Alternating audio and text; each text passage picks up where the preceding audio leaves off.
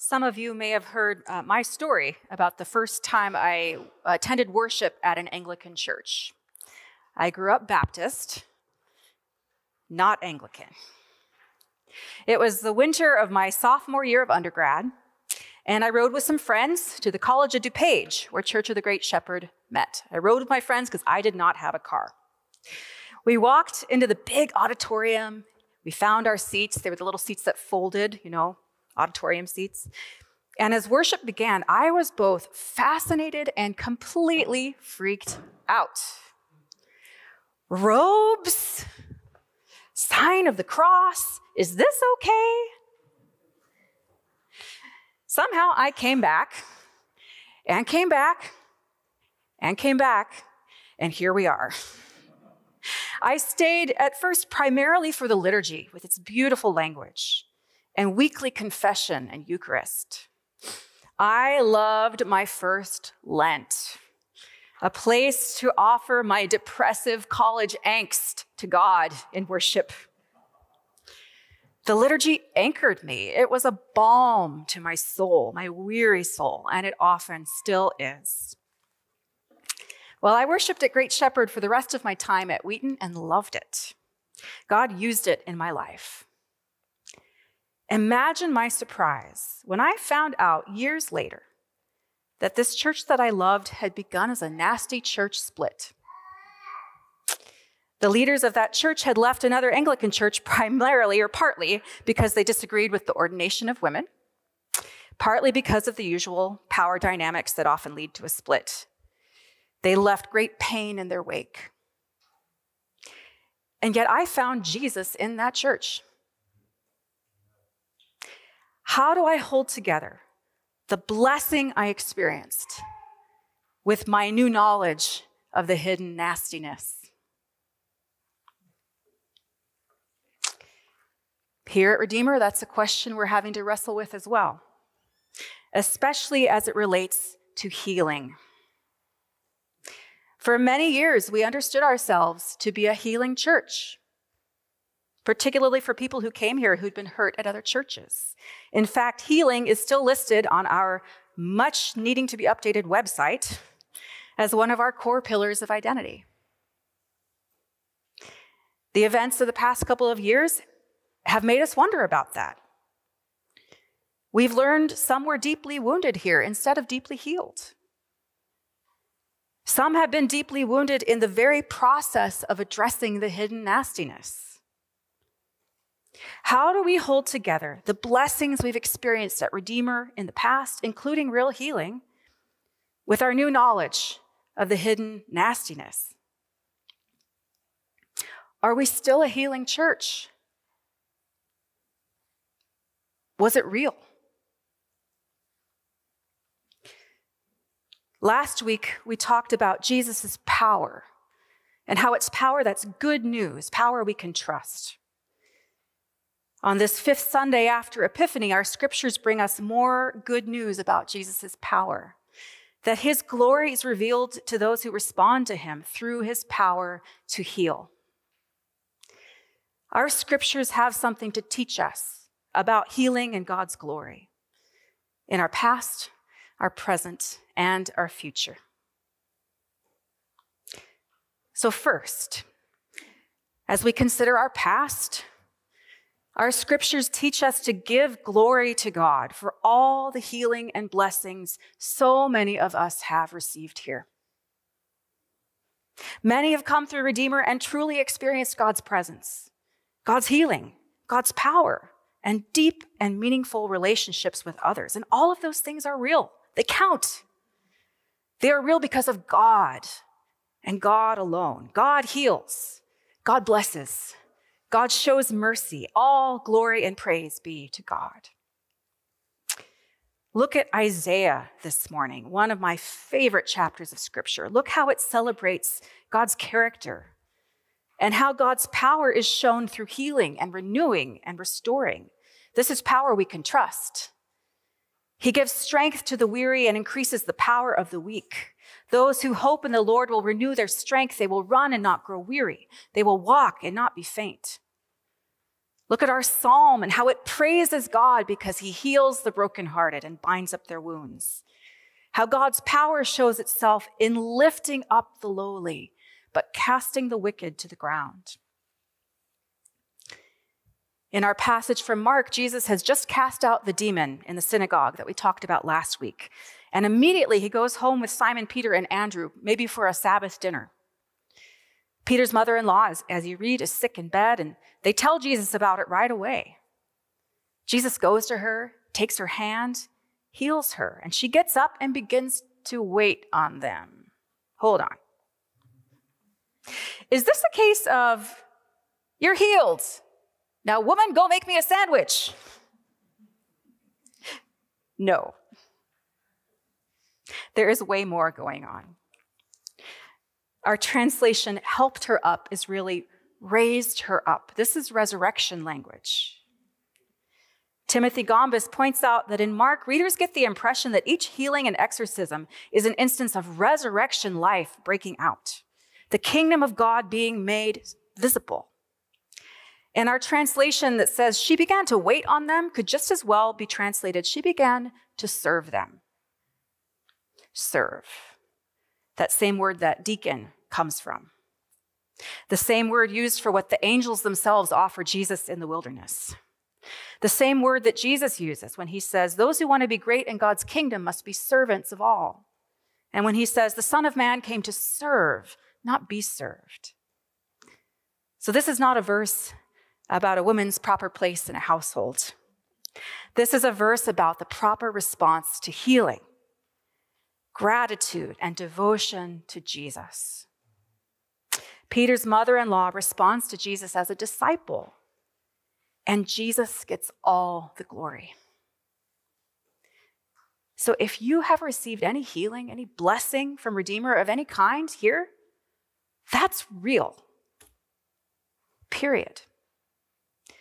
And God gets the glory. Thanks be to God for his abundance of mercy and healing and blessing.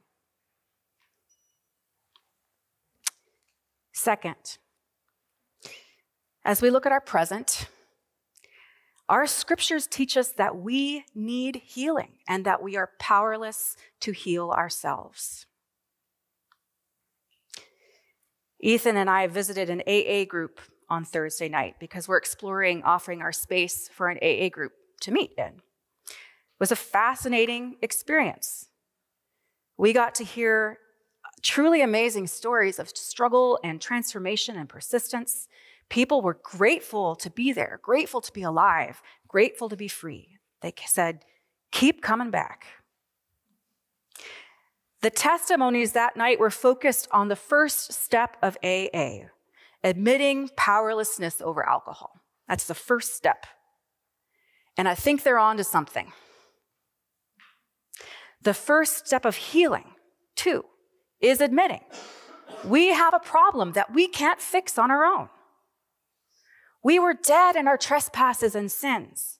Dead people cannot DIY themselves back to life.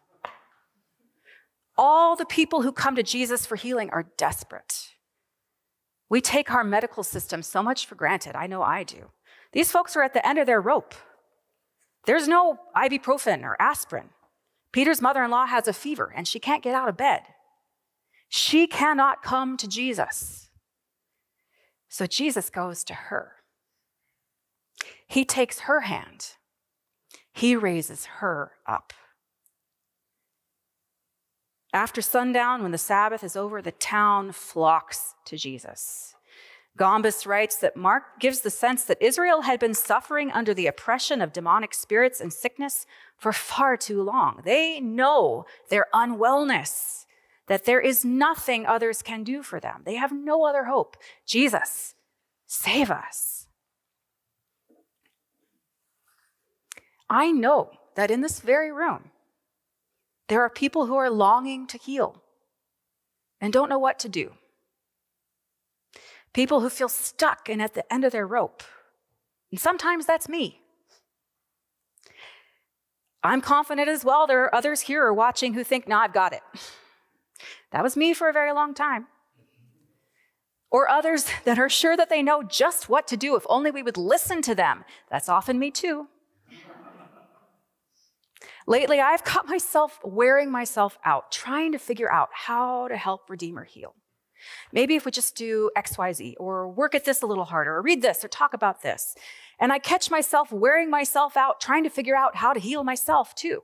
Okay, I just need to rest more somehow with kids, or I need to stop ruminating, or ruminate on this, or do this, or stop that, and then I'll be well, and there's just one problem.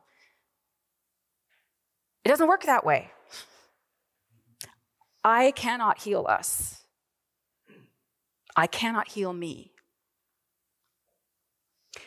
And yes, there are things we can and will do to foster healing. I'm still doing my work, literally here and here. But it's easy to lose sight of this very simple fact that Jesus is the healer, not me. Accepting our own powerlessness to fix ourselves, as hard as it is, it's actually a gift. For God's power is made perfect in our weakness.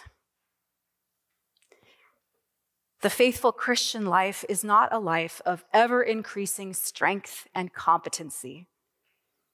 It's fundamentally a life of increasing dependence. Dependence on God and surrender to the work of the Holy Spirit. Blessed are the poor in spirit, the poor in this spirit, for theirs is the kingdom of God, receiving this spirit.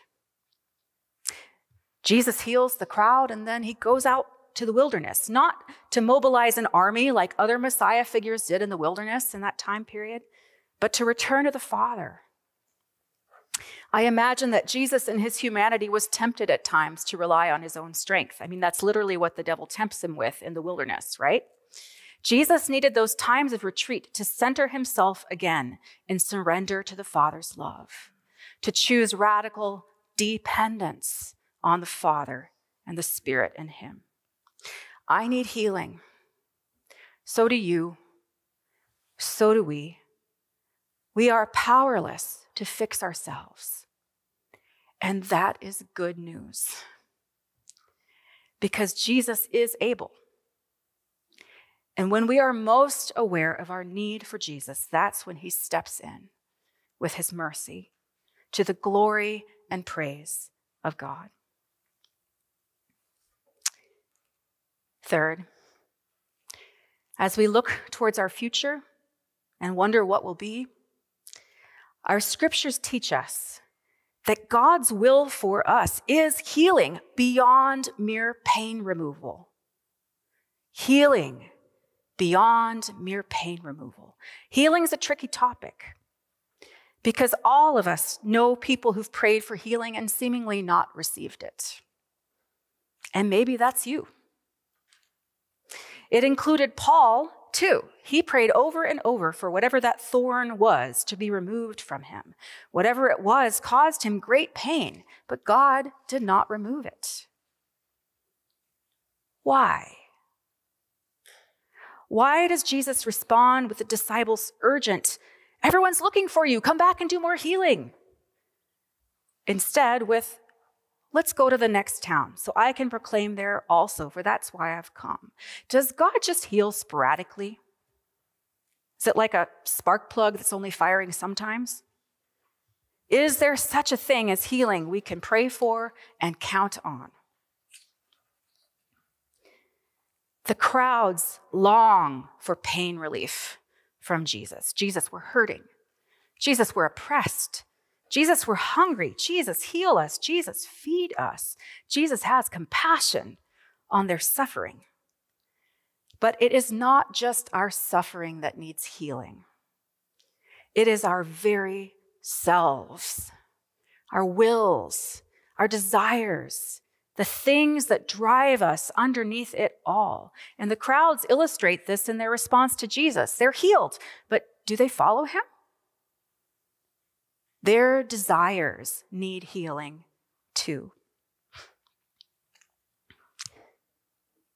Jared Patrick Boyd, in his excellent book, it's new, Finding Freedom in Constraint, he writes this: "If you've longed for inner healing and for the pain to go away, If you've prayed for it and cried out to God to meet you in that deepest place of suffering, I see you. I'm naming the reality that we often do not receive healing. But we do not learn the unfathomable riches of Christ. We do not learn that once we get healed. We learn the riches of God's love when we open ourselves up to the ongoing extravagance of God's love in the midst of our ongoing suffering. God's will for us is not healing in the abstract. It's not get healed and then you'll find me. God's will for us is Himself, restoring that deep relationship with Him that was ruptured in the fall, the deep abiding in the abundance of His love, which ultimately is that thing that we're desiring that heals us. We pray for healing. God always, always gives us Himself. The difficult truth is that sometimes our pain is not something God just wants to take away, because pain is a sign that something's not well. If you have a toothache, you can take some ibuprofen and feel better, but that doesn't mean you're healed. Pain can be an invitation to be curious about what's underneath that truly needs healing. In our backyard, we have weed trees. Anybody else have weed trees? Know what I'm talking about? They poke up every spring. There's all these interconnected things. They just come up and they start to take over. It's easy to clear the part above the surface. Get your, whatever these things are called, and just get them. If you clear the upper part, it gives the illusion of a well-tended garden. But there is a whole system of roots underneath, all connected, and the weed trees just keep popping up year after year after year. I can prune those things as much as I want. If the roots don't come out, it doesn't matter. Our lives are like that too. God does not want to just trim the surface of the weed trees in our lives. He wants to dig out the roots. This is true of systems too, in our world, in our culture, in our families. And it's true in this local garden of Redeemer. There have been some nasty weed trees growing here. In the past couple of years, some of the roots have been exposed and some uprooted. It's nasty, it's messy, it's painful, and it is actually part of the work of healing God is doing in our midst. Jesus' ministry of healing, proclaiming, driving out demons is all part of that work of digging out weed trees, the arrival of the kingdom that drives out the darkness. God's been at work here digging it up. Things like abuse, which truly is demonic in the way it degrades and dehumanizes all it touches, including the person who abuses. God won't stand for it. He's not interested in the illusion of a well-tended garden. He will yank up the weed trees by the roots, and this is ultimately for His glory and our good. But it doesn't feel like it right now. The garden doesn't look the same. There are holes in the ground. We remember where those trees were. We might feel there used to be more shade. We're tired of feeling all pulled up, and we miss the garden we thought we had.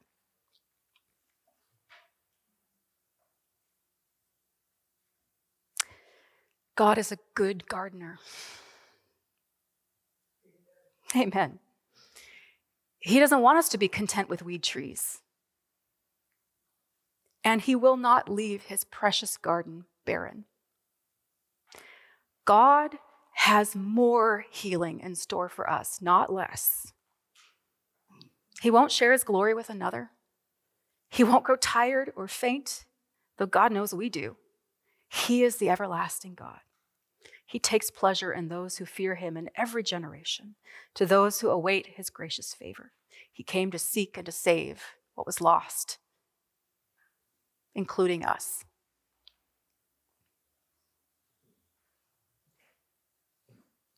God is a good gardener. What's our job in cooperating with his glorious work of healing as he mends and tends this garden that he so loves? Well, I have 3 ideas, 3 points, 3 ideas. First, we practice gratitude for his blessings and his goodness in the past and the present. We name what's real. The good is real. We surrender to our own powerlessness to fix what was broken, and we wait upon the Lord. And we do the work of looking for the weed trees that our pain is pointing to. And we ask God to root them out, because we all have them, weed trees in our lives. Church tradition gives names to them, like greed, pride, lust, sloth. We confess our weed trees to God and to one another, and we ask for forgiveness. One of my besetting weed trees is perfectionism. This deep-seated belief that I have to be perfect in order to receive love. And I never am. So I work harder and harder and harder and harder and harder and harder and harder to wear myself out. Father, forgive me. Now, the desire underneath my perfectionism, that desire to receive love is good. That's God-given. The more I come to grips with the power that weed tree of perfectionism has in my life and how it is bankrupt to truly meet that need, the more open I am to receiving the love that actually heals, the love I actually need from the Father who loves me, weed trees and all. And the more the roots of that weed tree loosen in my life. That's the way it is with weed trees. As we surrender to God's work of uprooting them, it's painful. More painful than any of us would choose if we had our way. But it leads to goodness and healing and love and joy. More of all of that, not less. All to the glory and praise of God. Let us pray.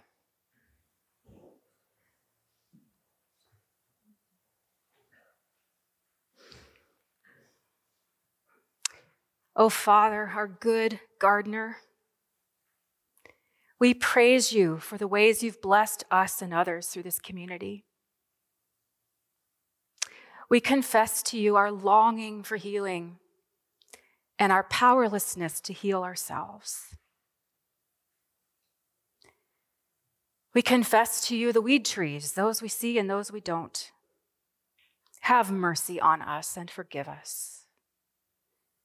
Heal us, O Lord, to the glory and praise of your name.